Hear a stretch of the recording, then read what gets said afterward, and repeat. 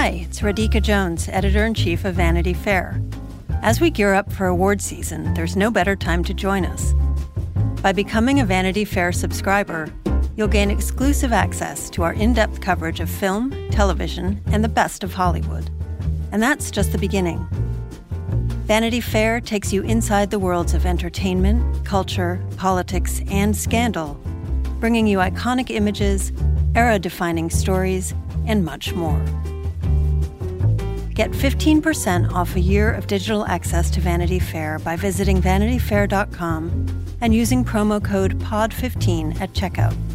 That's vanityfair.com, promo code POD15 for 15% off a full year of insights and exclusive digital access. Subscribe now.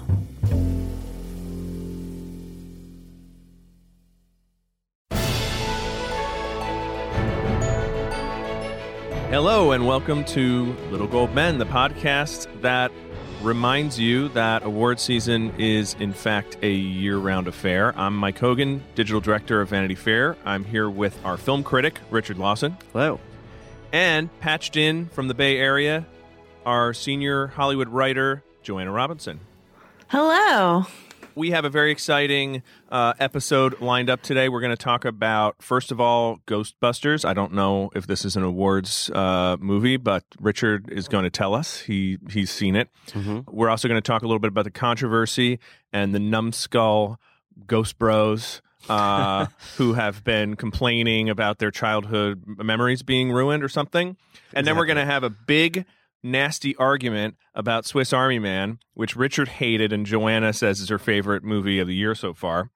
And then we're going to talk about the Emmys because the nominations are coming out Thursday of this week, and we have predictions for you.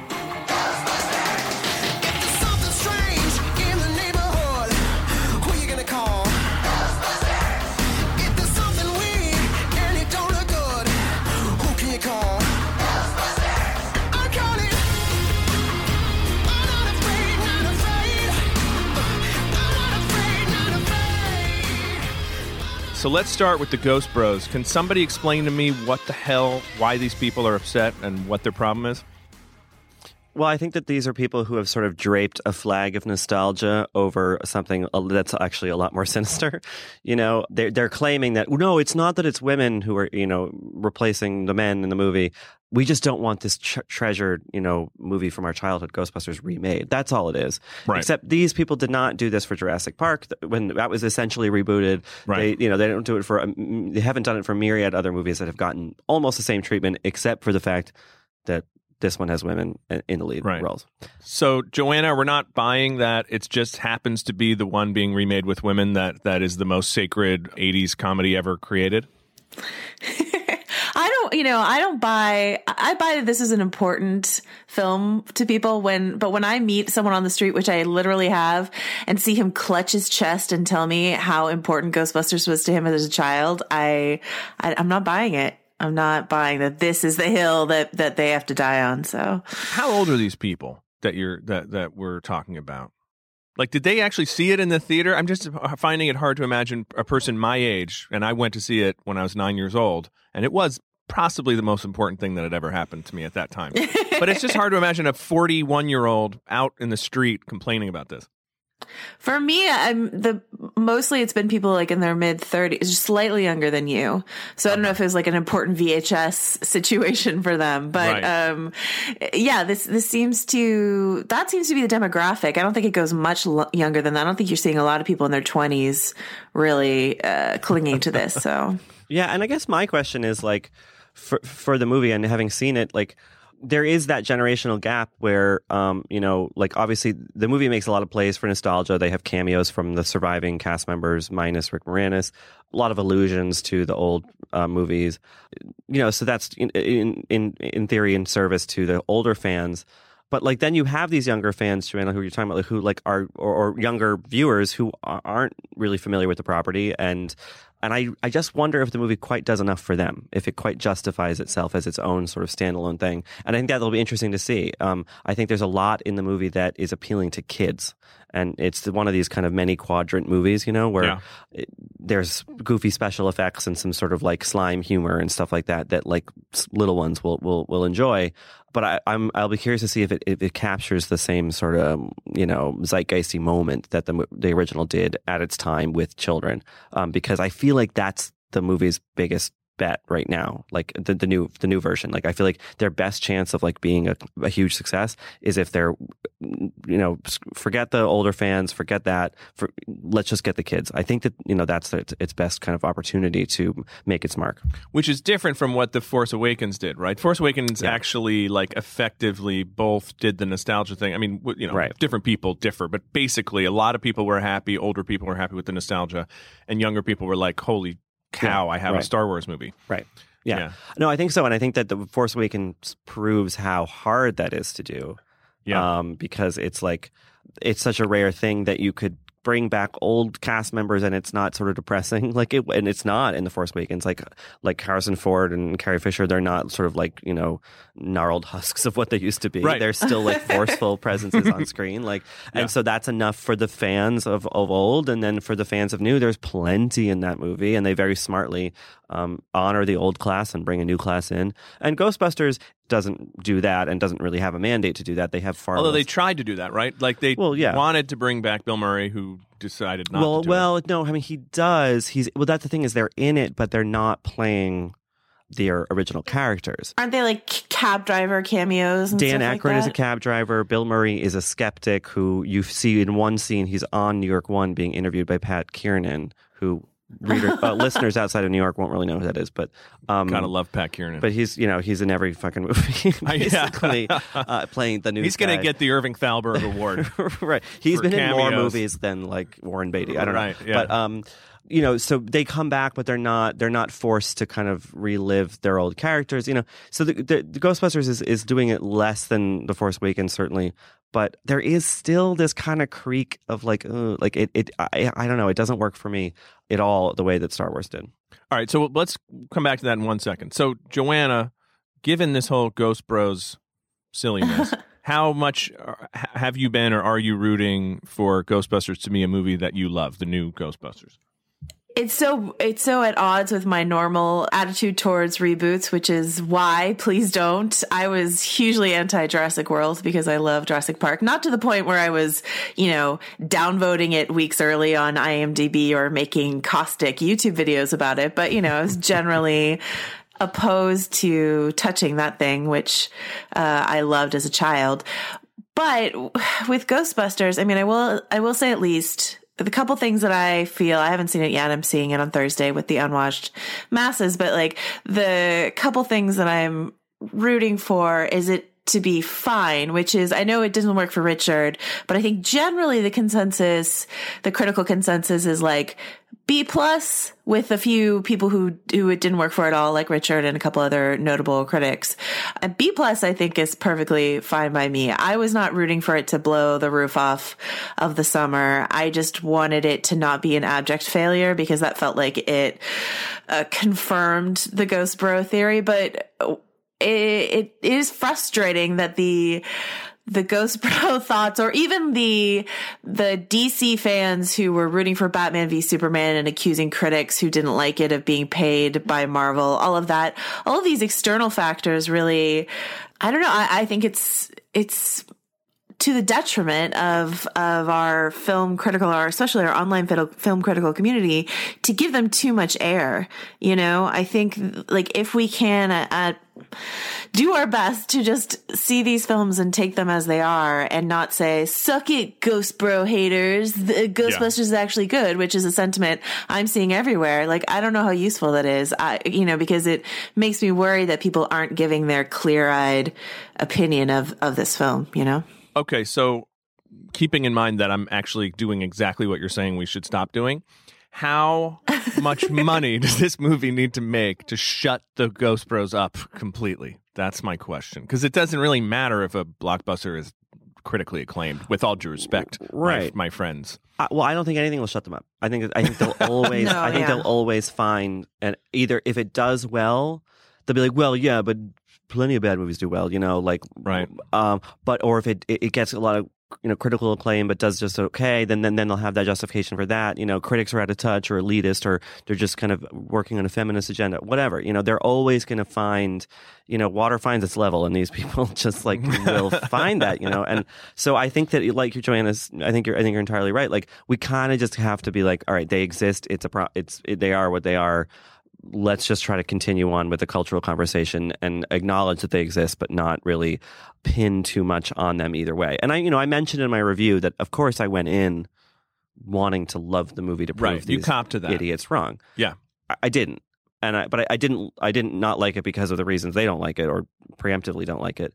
So I was disappointed in that respect. But I don't think that we can do anything to really combat them. I think that the movie has to find a way to exist on its own, separate of them. Yeah, and to be clear, I mean, the utopia I described where we don't pay attention to the worst element of the internet that's a fool's errand. Like, there's no way any of us are going into Ghostbusters without this cloud hanging over it. And that's too bad because, Paul Feig is doing what Paul Feig has been doing, which is give women these bigger and bigger budget platforms to do comedy, with mixed success. I loved Spy. I liked Heat. I loved Bridesmaid, but all of those movies got to exist without the burden of expectation that this one has. So, yeah.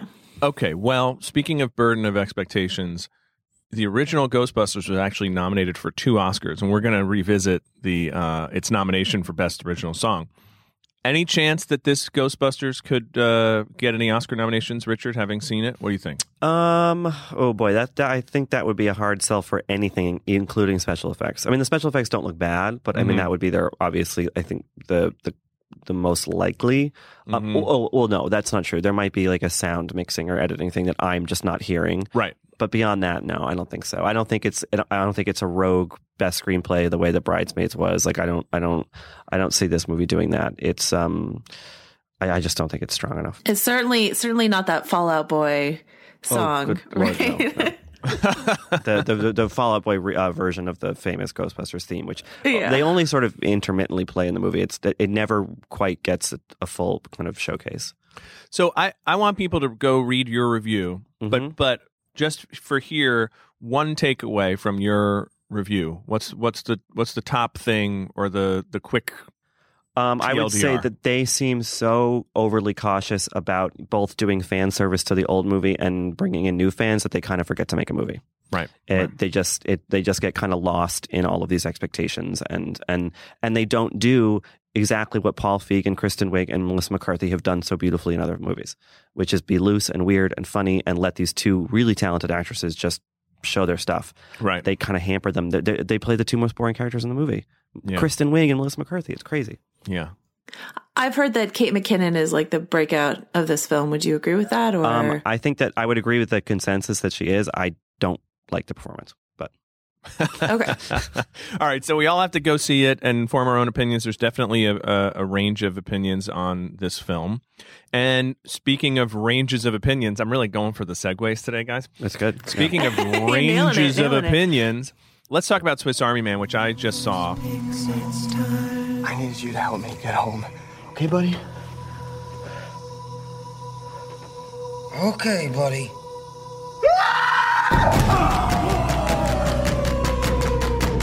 You're a miracle. Or I'm just hallucinating from starvation. Came out at Sundance this year, had a very divisive reaction. A couple people walked out. More than a couple. Oh, okay. Number of people, a group of people walked out. The very first thing that happens before the credits even roll is that Paul Dano rides Daniel Radcliffe's dead, farting body like a jet ski across the ocean, which is definitely unusual. So what I love about this is that Joanna has been talking about how she's seen it twice. It's her favorite movie of the year. I know Richard was at Sundance and found it less than amazing. So who am I going to start with? Let's start with Joanna. Sell us on Swiss Army Man. Sell our listeners on Swiss Army Man. Sure. Okay. So, if you've managed to avoid any information so far, this is a film where Paul Dano plays a sort of hapless, hopeless castaway who, like Tom Hanks, discovers a volleyball, discovers Daniel Radcliffe's dead body, and does ride it to relative safety. But it's sort of about him trekking home with only this dead body as a companion, and the body sort of takes on magical properties and does some talking. When I heard at Sundance that Daniel Radcliffe was in a farting corpse movie, I said, that's the last thing I want to see. I don't want to see it. Fart jokes are not for me. I am not interested in this at all. And it got mixed reviews. I heard like half the theater walked out of the premiere, and it's like anti-festival fever. It's like the opposite of the altitude made everyone angry. Yeah. Yes. So but then I saw the trailer for it, and A24 has sort of earned my trust in general, and so I thought I'd give it a whirl. And I went with some friends. We loved it. The whole theater loved it. Everyone was laughing, and I sort of was emotionally stirred by it because I think it has a lot to do with loneliness and isolation and self-acceptance and self-loathing and all of this stuff. And it has like a really beautiful middle part that goes almost Michel Gondry, like very unexpected. And I loved it so much that I saw it again. I've been listening to the soundtrack nonstop, which is all a cappella featuring, Daniel Radcliffe and Paul Dano on it. The soundtrack has this weird relationship with the film where a character will start sort of absentmindedly singing and then it gets wrapped into the soundtrack. I just thought it was really creative, really beautiful. And I know you guys were talking about The Lobster a couple weeks ago as this sort of surprise indie hit. And Swiss Army Man is not making as much money as The Lobster, but it does have this compelling word of mouth quality. And I think as we continue to need antidotes for these summer blockbusters, which are not quite getting us there, I think this is a really great option for people. So, and before I go to Richard, Joanna, do you think this might be a case where the sort of bad word out of Sundance helped your enjoyment of it because you were thinking it was going to be this crass thing and it ends up being this sort of surprisingly sort of sensitive movie? Possibly, yeah. I think, I went in with rock bottom expectations, and I think that always helps. Also, the directors who go by the I rolled my eyes when I saw this in the opening credits that they go by the Daniels, but it's Daniel Scheinert and Daniel Kwan, and they are so creative. And I went back and watched, all their music videos and short films, and I just think that they are quite visually brilliant and have some great films in them for the future, I hope. So, yeah. All right, now let's just rewind to January. Mm-hmm. Where were you? What were you? Where were you coming from? How much had you had to drink the night before? I was actually in a good, hangover-free state, I will say. And I saw Swiss Army Man at the tail end of a kind of rough day of screenings, which sometimes you get at Sundance. Yeah. Just nothing works that day. The screening started kind of late. It was the premiere, and the Daniels, plural, came out before the movie started, and we're like, all right, can we have everyone stand up? And they did like a calisthenics thing, and I was like, oh, fuck this. I was like, they lost me right there. But I hated the movie so much, and I actually mentioned on this podcast in January when I called in from Utah. Yeah, I was like, I saw a movie, and I didn't say what movie, but I saw the movie, and I texted Katie walking back to our Airbnb. I was like, I don't think I like movies anymore. Oh no. Because I think that was honestly a reaction both to the movie, which I find twee and ridiculous, and sort of a sentimentalization of a creepy stalker. I think I was half reacting to that and half reacting to the rapturous response from some of the audience. I was like, I just don't understand. Like, am I seeing movies the right way anymore? Because I don't understand why people like this. I think it's been interesting that I would say that the reaction at Sundance was half negative, like mine, and half positive. Mm-hmm. The reaction now that the movie's out and audiences are seeing it and critics are kind of reassessing it, I feel like has been like resoundingly positive. Yeah, which I'm surprised about, and that's a rare kind of instance of something at Sundance, getting certainly a lot of buzz, but not necessarily being beloved. then kind of reinventing itself for its actual release, which as much as I don't like this movie, I think that's a nice that can happen is good. Yeah. Right. And usually it's the reverse, right? That the Sundance shine doesn't translate to Me and Earl and the Dying Girl, for mainstream. It's almost always the reverse, I feel It's like. almost always. Well, or at least, let's say, it's hard for the Sundance, it's hard to track how a movie will actually hit real audiences based on how it does in Sundance. Because often the things that come out of Sundance, you go, when was this at Sundance? Like, I was there. I never heard about this movie. Right. And all of a sudden it's a thing. Right. Yeah. No, and I will say, I don't want to go too hard on the movie, but I think that for me, where other people, maybe Joanna included, see a sort of fun inventiveness, I see, or you see Joanna, maybe a Michel Gondry homage, I see complete fucking theft.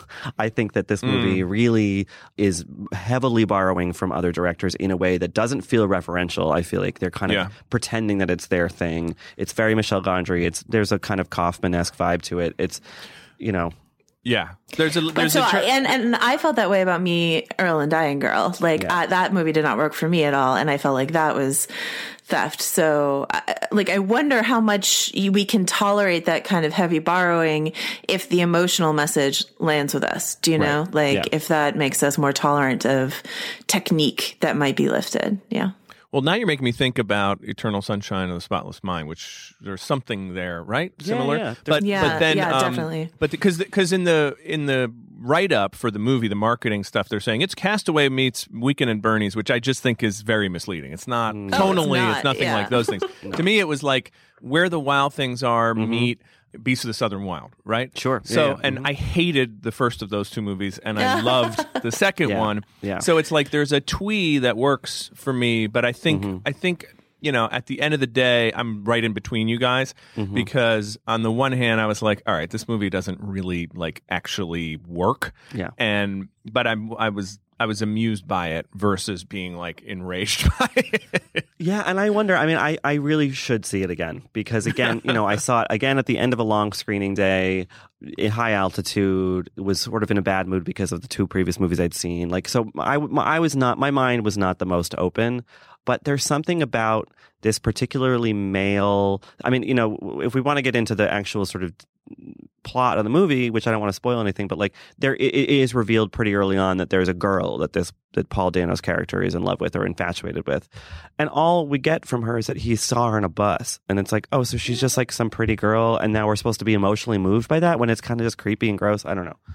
For me, my interpretation, and I don't want to spoil it too much, but we do meet the girls played by Mary Elizabeth Winstead. And I think her existence at the end of the film goes a long way towards redeeming it from that sort of manic pixie dream stalker situation, because she's very real and very much rejects everything that's going on. And I guess that is spoilery, sorry. But the thing to me is that I didn't feel emotionally invested in Mary Elizabeth Winstead and her connection to him, but more his isolation and the fact that the most he's connected with someone is just someone he's seen on a bus and stalked their Instagram profile. That was profoundly sad to me. And I think Paul Dano does a really good job with these borderline creepy, and for you, I guess it went well into creepy territory, but I'd say towing the line of creepy characters. I think he's just masterful at that sort of thing. So. But he doesn't just stalk her Instagram. He lives in her backyard. It's creepy. He's there. And we're supposed to feel moved by this. Isn't it so hard to be a young, unseen white guy who loves a girl he's never even talked to because that's all that he just sees a woman. He doesn't know anything about her personality or anything. And I just don't understand being moved by it. It just feels so. It feels like kind of everything that we associate with bad online culture with men that we're just now celebrating because it's put in a sort of nice package of a little indie movie. I don't know. Maybe and that's crazy. It's so interesting to me because I've heard a lot of people talk about this movie as sort of a very a specifically masculine kind of isolation, and I just didn't feel that. As a woman, I associated with that isolation. It didn't feel masculine to me the way that and especially since Dano and his that his girlfriend wrote, I think, the ultimate explosive Manic Pixie Dream Girl movie, which is Ruby Sparks, like that just destroys that notion of the cute girl who redeems the lonely, nerdy guy. Like, I don't think Dano buys into that at all. And I think he's actually kind of actively working against that in this movie. But that's, I didn't get the sense that he was living in her backyard, but we can debate that elsewhere. I might be remembering that wrong. But. No, but I think it's at least suggested. Right? Anyway, yeah. Well, we can't have this. We'll have to have this conversation offline if we don't want to spoil close to where she lives. The audience. Yeah. I will say that Daniel Radcliffe and plus like weird concept dead body that does like cool shit is a little bit like Colin Farrell plus weird concept. You have to find a mate or you get turned into an animal. Like, is this like A24, the distributor of both of those films, is clearly onto something here, right? Like, let's get the weirdest concept we can get and the biggest kind of movie star outside their comfort zone, right? Totally. I mean, these are two movies that people are watching. Humans are watching them in the world. I think the important thing about the concept and execution of The Lobster and the concept and execution of Swiss Army Man, and as much as I don't like Swiss Army Man, that is a fully realized, like, they commit, and that movie really is itself and as it intends to be. And the performances are really good. The two of them are amazing. Fantastic. Paul Dano's always great, Yeah, so I think that you're right, Mike. Like, I think there is, it's not that it's gimmicky. Neither of those movies are gimmick exactly, but they do have these particular hooks that A24 noticed. And so, we're attracted to the movies and picked them up and, distributed them, but also have marketed really well. Well, they're both kind of, Joanna, they're both sort of allegories for loneliness, aren't they? Both of these movies. Oh yeah, certainly, and divisive. I also saw The Lobster twice in theaters, and in both times people walked out of those screenings as well. I've heard a lot of stories, more stories actually, people walking like normal, quote unquote normal moviegoers walking out of The Lobster than walking out of Swiss Army Man. I heard there's a lot of discomfort with Swiss Army Man, especially. I mean, like the farting it's a lot, a consistent theme. We haven't mentioned the erections, by the way, but the erections have not come up in the press as much, but they are even more disturbing, I would say.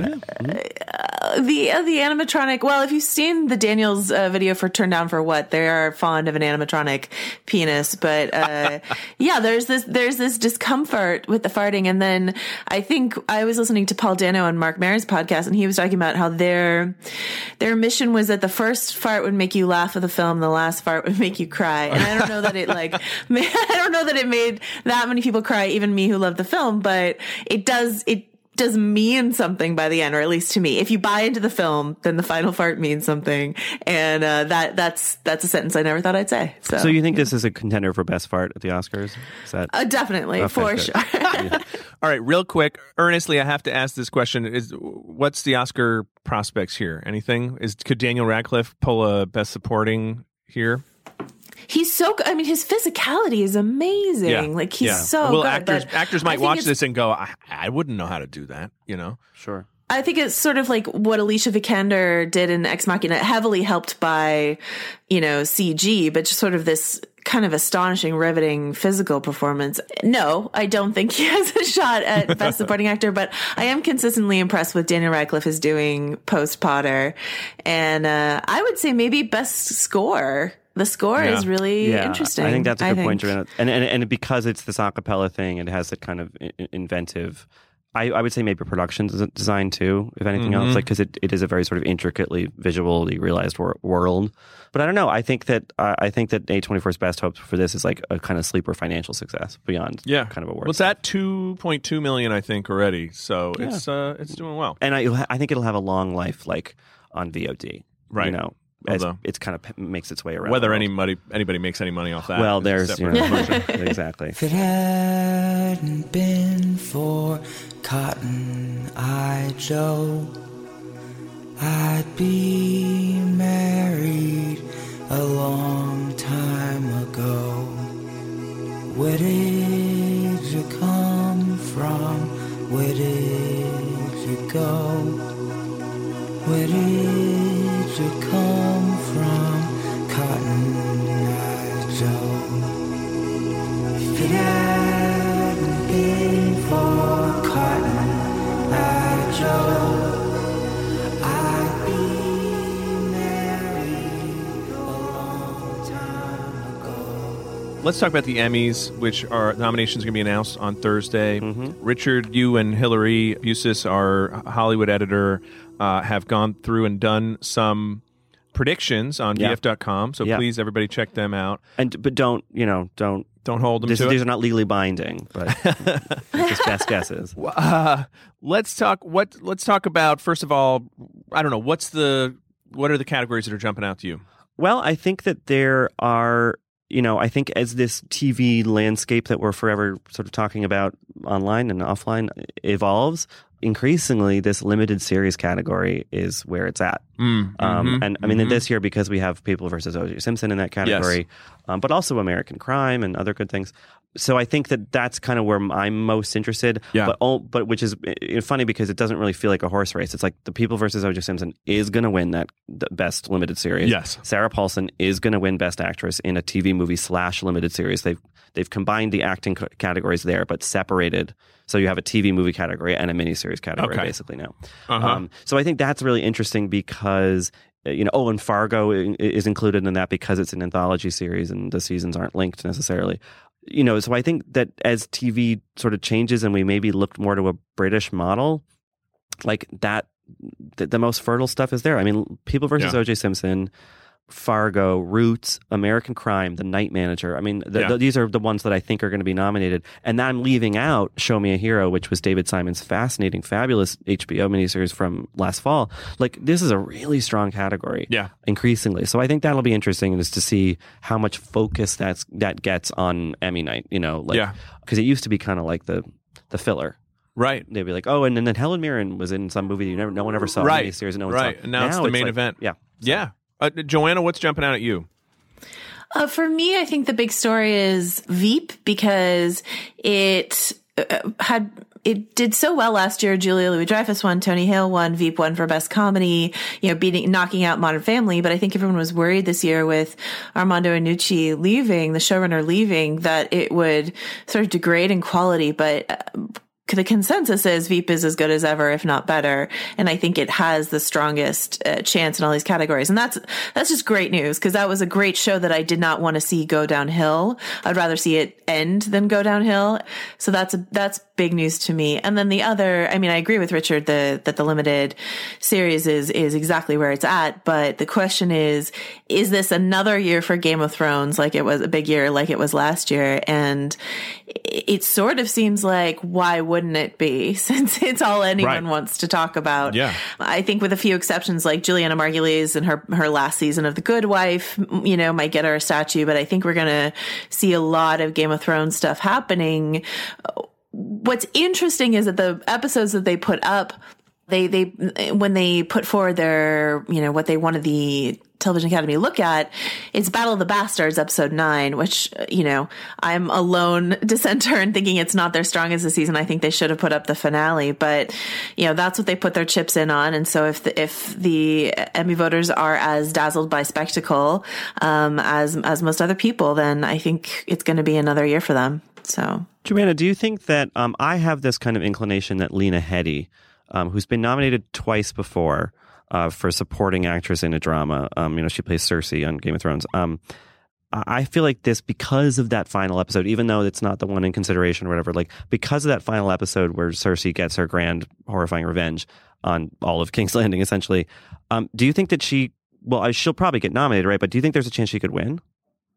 I do. I actually thought she was going to win last year because she had that big walk of shame episode. Shame. I don't know. That would have been the time. I don't know if that was because, it was CG, like her face on someone else's body, that people didn't really go for it or what. But I was very surprised when Dinklage won over Lena Headey last year. I would definitely root for her this year. I thought she was phenomenal in that final episode. If Battle of the Bastards is the episode, then is there a chance Kit Harington could get nominated? Because he's freaking amazing in that episode. I actually adored that episode, so I'm sorry. I watched it twice, and I loved it. It's okay. But I mean, he is so in that episode. You suddenly think, now I know why I've been watching this little guy for 5 years, or 6 years. Some of us have been watching him for other reasons. No, I think you're right, and I think there are definitely. I didn't put him on our predictions post on VF.com, but there are certainly people on Gold Derby who are predicting that Kit Harington will get a nomination, which he's not before. I don't think. I think that would be his first. Yeah, which would be. I think he was really good this season in a way, and I don't know whether it's just the sort of the whole concept of like whether he changed his approach after being brought back from the dead, or whether it was the fact that we thought we lost him and we got him back. Sorry if I'm spoiling it for anybody, but come on. No, I mean, come on. It was that haircut. I think it was the man bun that really sort of, you pull the hair back from his face and you can really see him emoting this year. That's the man bun award. Yep. I mean, when your other options are like Paul Giamatti and Billions, like there's that weird Showtime effect, which I think we've talked here and elsewhere of like, I don't know who watches these shows, but they're always nominated. Billions, Ray Donovan, that sort of stuff. But I would much rather see an acting award for Kit Harington than, I mean, bless Paul Giamatti in everything that he does, but Billions did not work for me on any level. So, yeah.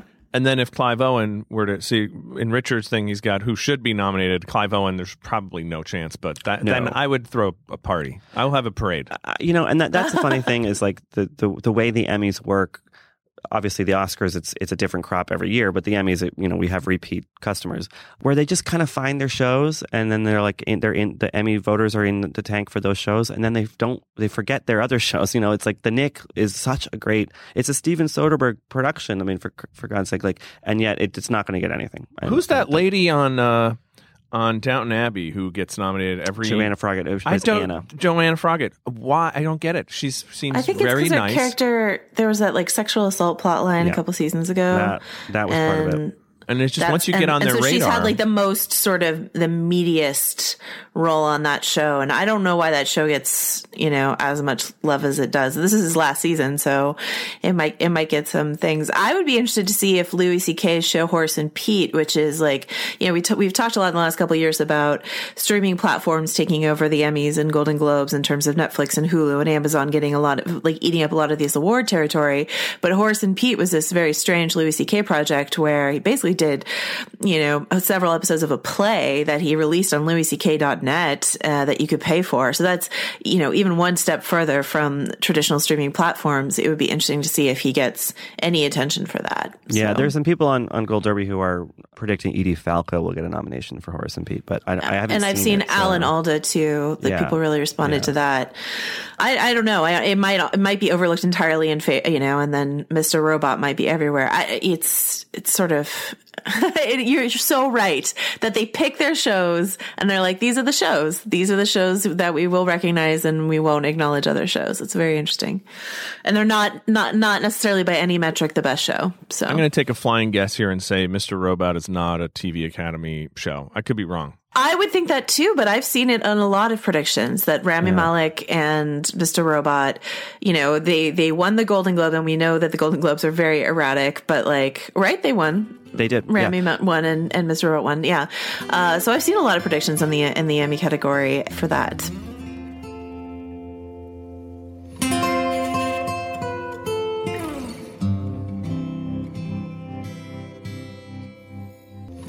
I'm okay the way things are.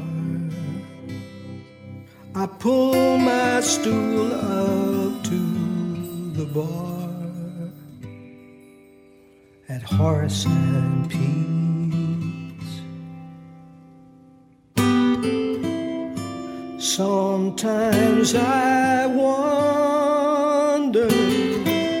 why do we tear ourselves to pieces? I just need some time to think, or maybe I just need a drink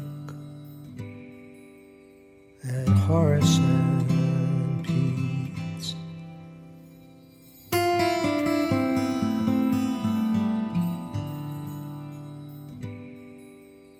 Horace and Pete.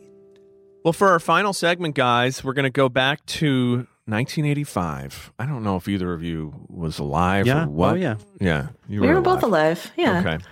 It was the year that Ghostbusters was up for 2 Oscars, visual effects and original song.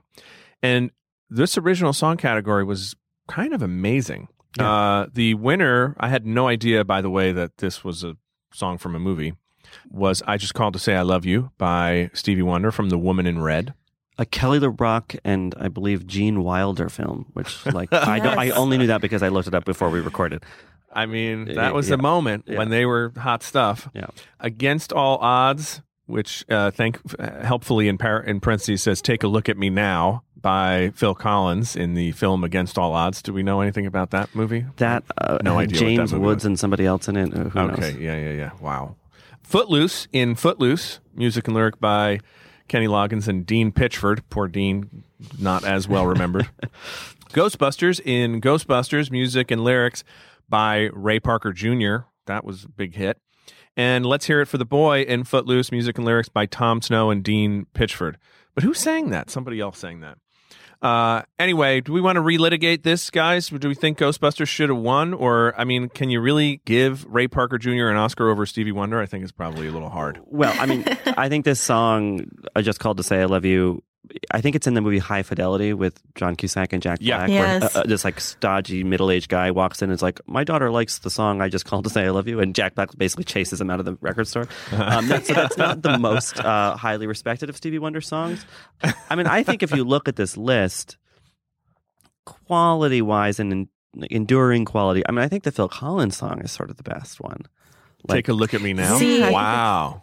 And I would give it to Footloose, like in terms of endurance. Like I know it's much more of a novelty song.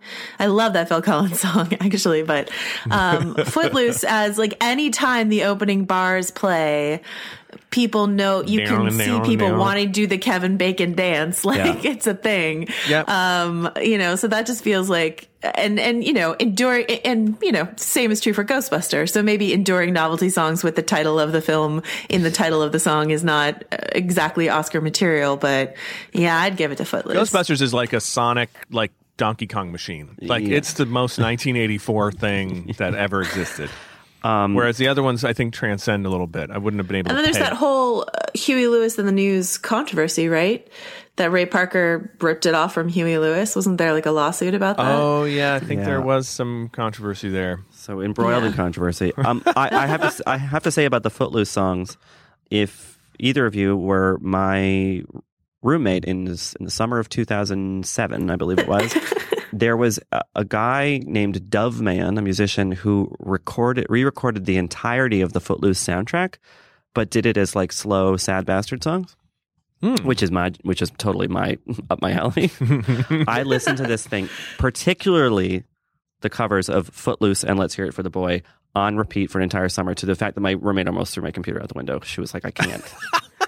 So I have a sentimental preference for those songs, but and they actually, if they can be remade as sad bastard songs, maybe that actually is a testament to their quality as songs. So yeah, but I think they kind of split the vote, so I'm still going to go Phil Collins. Well, Denise Williams is the vocalist is the artist on Let's Hear It for the Boy, right. Number 1 single. It's a beautiful song. Yeah, it's a great song, and there's also Holding Out for a Hero, right? Yeah. It was a great soundtrack. Yeah. If we were giving awards to best soundtrack in total, that would win. Yes, yeah. I mean, it's kind of amazing that it had 2. Like, when's the last time that a film had 2 songs nominated? Yeah. I mean, that wasn't like a Disney musical or something. Yeah. Right. I just think if you get an opportunity to give Stevie Wonder an Oscar, you give Stevie Wonder an Oscar. I just don't. I just can't really. I can't complain about this. That's fair. You're saying Oscar winner Kenny Loggins doesn't have the same ring to it? Oscar winner. Yeah, and Phil Collins, no. Kenny Loggins, I kind of would be great if Kenny Loggins, if he had an Oscar, would definitely like take it with him everywhere he went. Like it would be on the piano, or the drum set every time he performed. Yeah. Well, that does it for this week's Little Gold Men. Thank you very much for listening, and please remember to rate and review us on iTunes. You can find us all writing about award season and all kinds of other stuff at VanityFair.com. This episode was produced by Sam Dingman and edited by Tim Einenkel. And thanks to Laura Mayer and Andy Bowers at Panoply. And the hottest take on the future of American democracy award goes to Joanna Robinson. I'd rather see it end than go downhill.